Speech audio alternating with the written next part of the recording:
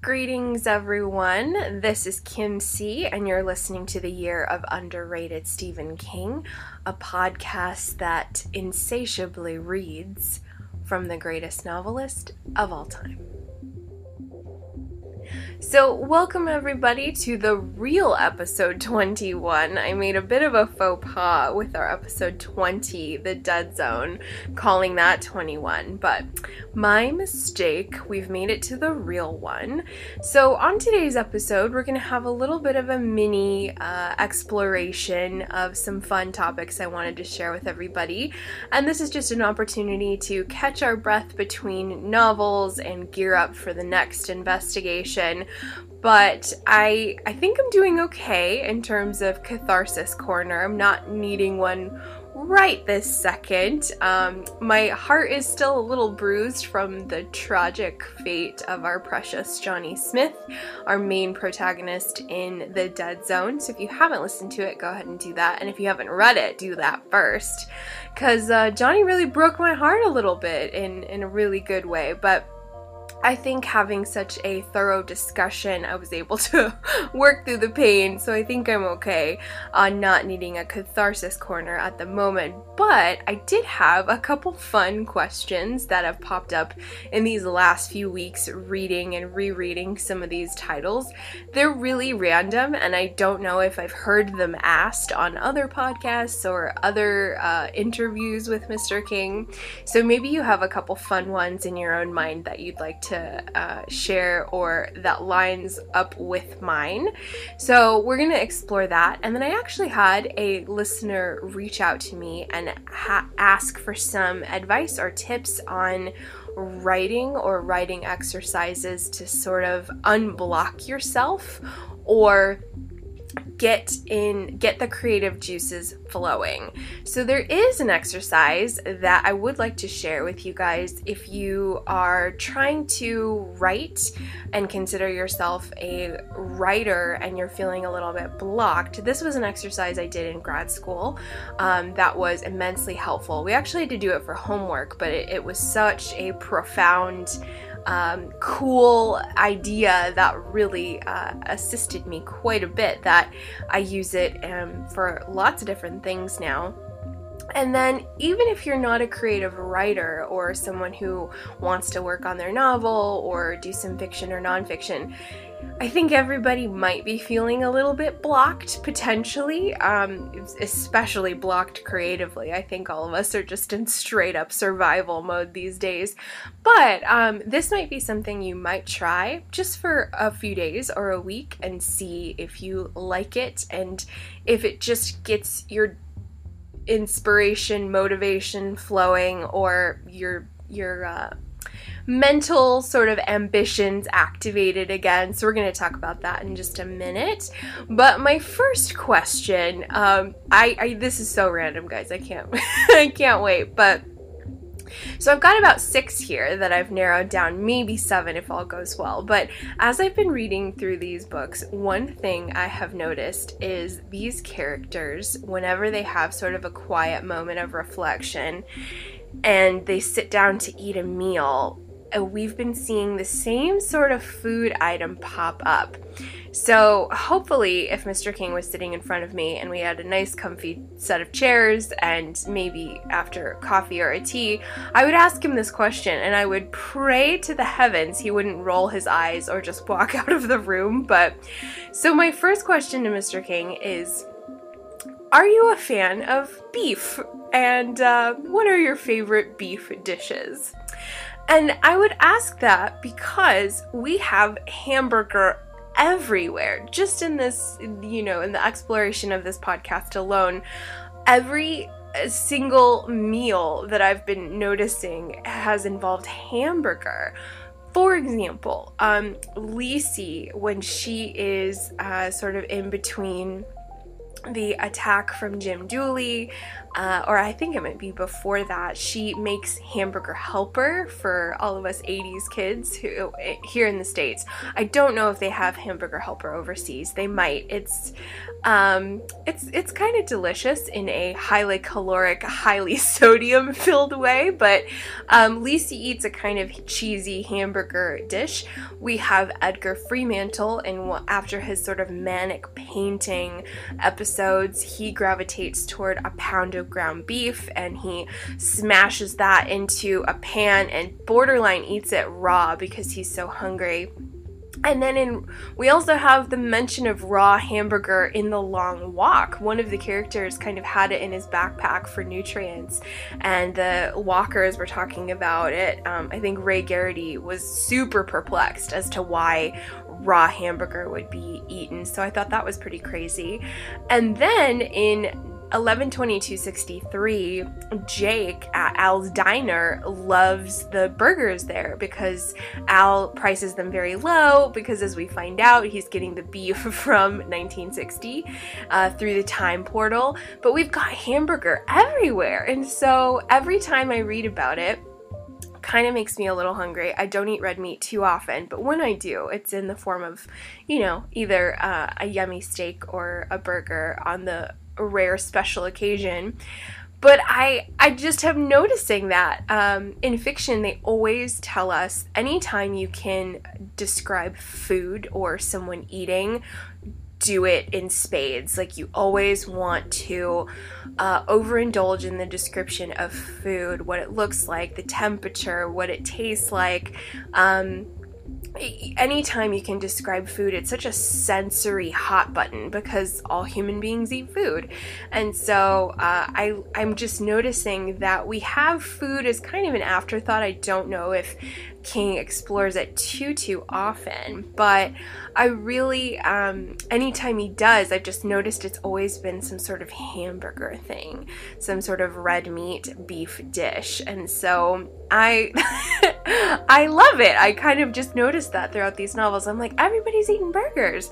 So I wanted to ask Mr. King if he's just a fan of a good burger, if what his favorite beef dishes are. And what I also love about King is he's so American. I think that King is such a, not only is he just sewed in to American pop culture, he's so plugged in all the time and has been for decades, I'd say. I just think he's a child of the 50s, and he's a child of, and just grew up in this Americana zone of commercialism and fast food and all of the sort of things that make America very bright and shiny and internationally recognizable, I guess. And so I guess I'm so interested into, I love how American he is, and I love that we get this real sense of I've never read of Stephen King characters like eating a bowl of pho or eating, a really, really international cuisine, ethnic cuisine that I know of. But I think he loves his hamburgers, and so I wanted to ask about that because, hey, yeah, who doesn't love a good burger? So that would be my first question. I've been seeing hamburgers and beef pop up in several novels, and I'm sure it's in actually more than the ones I have seen or read recently, but those are just what I've noticed in the books we've read on the pod thus far. So my first question is about food. So my second question, and this is kind of along the lines of the first question, I think this is more prominently in the earlier novels. I haven't seen it too often in the latest ones. In the last 2 decades of King, but the blue chambray work shirt. I know many King fans have kind of discussed this quite often, but it seems as though almost every Stephen King character has like a blue chambray work shirt, which if you look it up, it's very it's just, yeah, it's a working guy. It's a kind of working man shirt for sure, but I just wonder. I wonder if that's like his favorite sort of article of clothing, or why he continues to sort of put his characters in that, or whether or not the whole physical description of a character, what they wear, what they look like, if that's not something he enjoys doing as much as he likes dialogue and plot and getting in there. Because I think many of his characters are blank canvases in a lot of ways, so I wonder if that's the way he keeps them blank canvas. My third question is kind of tying in, having read The Dead Zone and The Institute, and we have the psychic children, or the psychic telepathic. I wonder if, let's see. Well, I guess what I want to do, my third question, before I ask about psychic children, I wanted to know what his favorite comic book hero or villain is. Whether it's Marvel or DC or someone else, because I wonder, who he would say. And I wonder if that would lead into my fourth question, which is why psychic children, or why telepathic abilities. So I'm wondering if the favorite comic book hero, whether it's Doctor Strange or someone with a telepathic ability, or maybe it's somebody completely left field like Batman, who doesn't have any powers. So I'm really interested as to who he would say on that. And then my fourth question, hopefully having gotten the answer for his favorite comic book hero, would sort of ask, what is it about the psychic ability that is so intriguing for you, to where we have lots of psychic children or special children in the King universe. Danny Torrance, of course, with The Shining, his gift is incredibly special. Then we also revisit that in The Institute with several children who have telepathic and telekinetic abilities. Charlie in Firestarter. There's a lot of kids with shine. There's a lot of people with shine in Stephen King's universe. And so I guess I wanted to unpack that a little bit as to what is it about knowing, is it specifically knowing the future, or is it just the clairvoyance knowing in general, of having that insider knowledge? Because I wonder if he ever toyed with the idea of different powers, such as invisibility or teleportation or other fantastical abilities that we see in other novels. Carrie, I know, sort of exhibited a little bit of the telekinetic. She moves stuff for sure, but I guess I wanted to explore that in a deeper way. Like, what is it about the moving, the mental, psychic abilities that is so intriguing for you? And when did that start? Was that the power you always wanted when you were younger, so to speak? So, psychic children, psychic people, it's such a prominent theme in King's work, so I wanted to unpack that a little bit more. My fifth question is, how does he pick character names?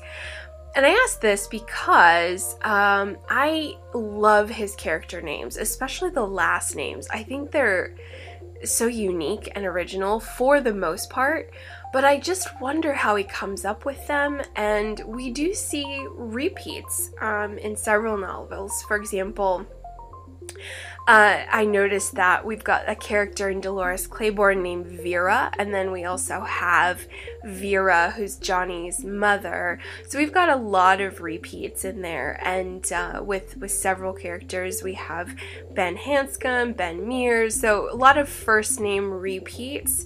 So I just wonder if it's something where it's totally random as he's typing. He just like, oh, I need a, what's his name? Ben, letter D, Dylan. So I guess I was sort of wondering, is it totally random?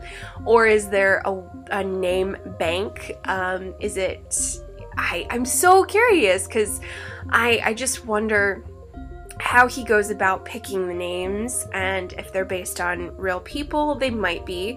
But when he uses the repeat names, is that intentional? Is that like a little secret Easter egg for the reader to sort of connect a little bit? I mean, that might be a total nerd rabbit hole for sure, but yeah, I'm always curious about that because I love some of the character names we have in there. With my students, I think that names are something that they put a lot of work into, especially if you're a genre fiction author and you really enjoy either reading fantasy or science fiction. I think the names are very, very important. For example, I had one female student. She had her main fairy warrior named Nevea Nagavandra or something like that. Like, it was very epic and beautiful. And of course, you know, the name had a lot of back history and connections to royal lineage and dynasties, and it means this, and there's a day celebrating the patron saint of the person who... So names are extremely important to the creative process, I think, as well as to story. So I've always loved the way Steve sort of comes up with these names. But I wonder just what his process is and how he does it. So let me see here. My last one, and this is just, again, maybe it's just a sign I'm hungry and I need to make some lunch, but this goes along with the hamburger, my first question, or the beef-centered. What would be the last meal before you die? So what would be the death row, either last meal kind of thing? Because I think that for the most part, many people choose dishes or favorite meals from people they love, or they associate it with experiences. Whether it was a place you loved, a place you grew up, or the people who cooked it for you, you associate the meal with them. And so I think that's a pretty loaded question into how we associate food with memory and love, and I think it's an important one. And so I wonder if it would be a hamburger, and if where that hamburger would be from, or if it would be from another time in his life. I just think it's one of those questions you could go a zillion different directions. For me, I always change it, my death row meal, but gosh, I'm such a sweet tooth, so I have a feeling there would have to be some sort of dessert item in there. I can't really nail down what it would be, whether it would be ice cream or some sort of pastry. And then my ultimate favorite food in the whole world is Vietnamese, and so I think that I would probably have a bowl of pho. That could change, I don't know, but I think it's one of those meals that in my personal life journey has always just made everything better. So I wonder, but yet again, if I could, you know, get something my immediate family made, I don't know, maybe I would go that route. So we'll see. I think it's a good one. So those are 6 random ones that I kind of compiled and put together, but if I had to scrap all of them, I want to know about the hamburger. I really do. That's my number one question. Mr. King, tell me about your thoughts on beef, please. So I really like that. I noticed a thread in all of that. If maybe he's just super duper American meat and potatoes kind of guy, and why these characters always gravitate toward beef in moments of either reflection or an intense sort of physical, mental, emotional state, they're cooking up some hamburger in the pan. So what do you guys think about that? What are your thoughts? And if you guys know the answers to some of these questions, please let me know. I would love to know. Feel free to write us in on all the social media and underratedsk@gmail if you so wish.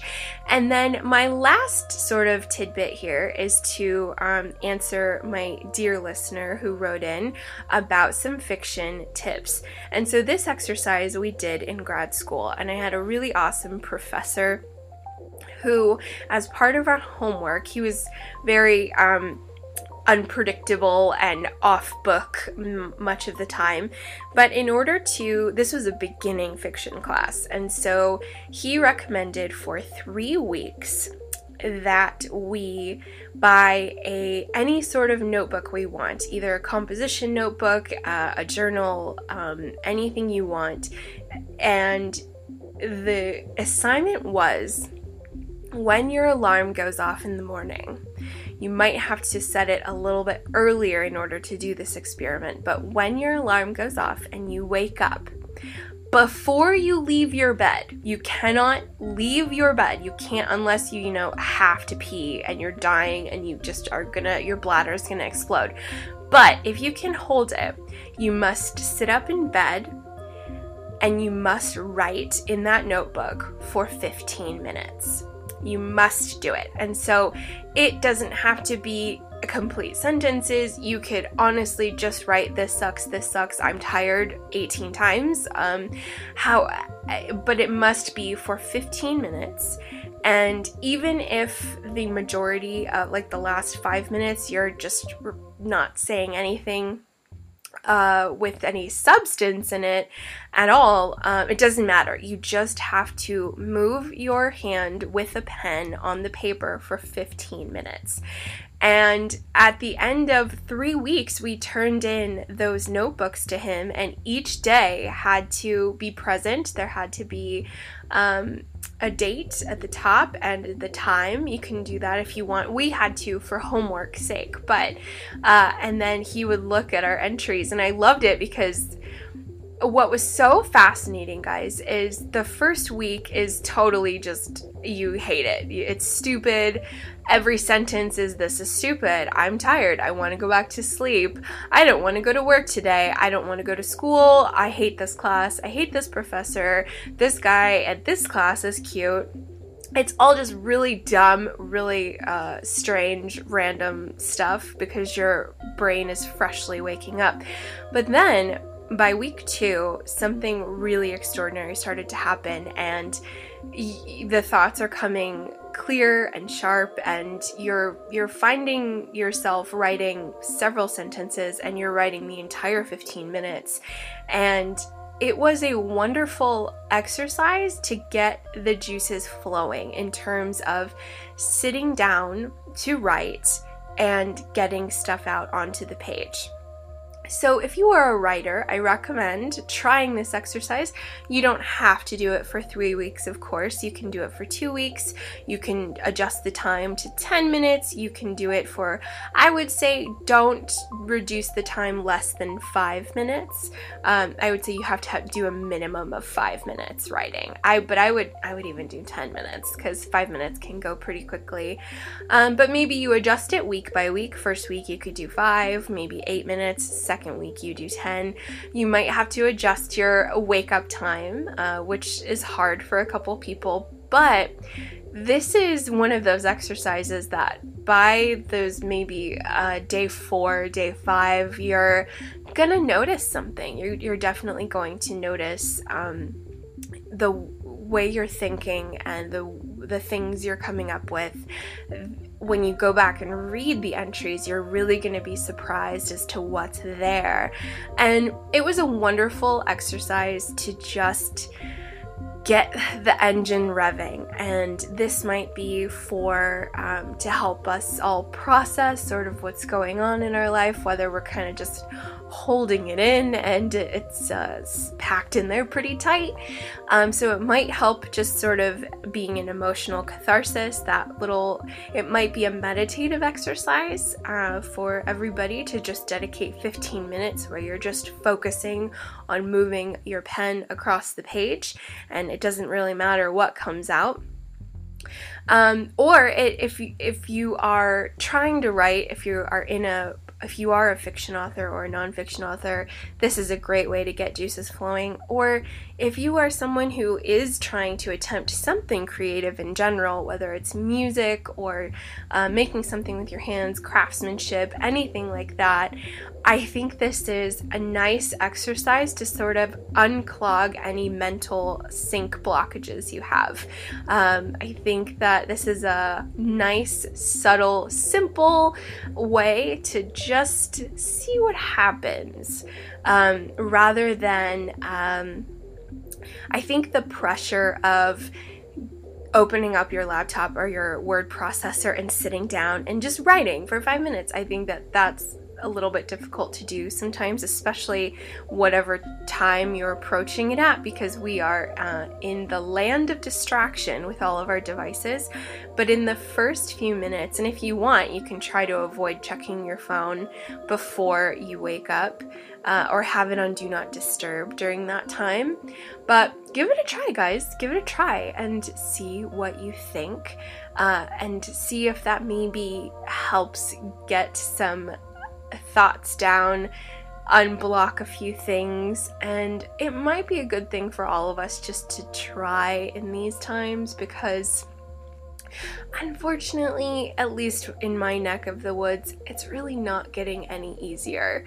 I think it's gonna be a long summer in hopefully manageable, digestible ways, but I think that a lot of us are maybe a little fatigued in our soul. So I'm actually going to do it myself. I haven't done this exercise in several years.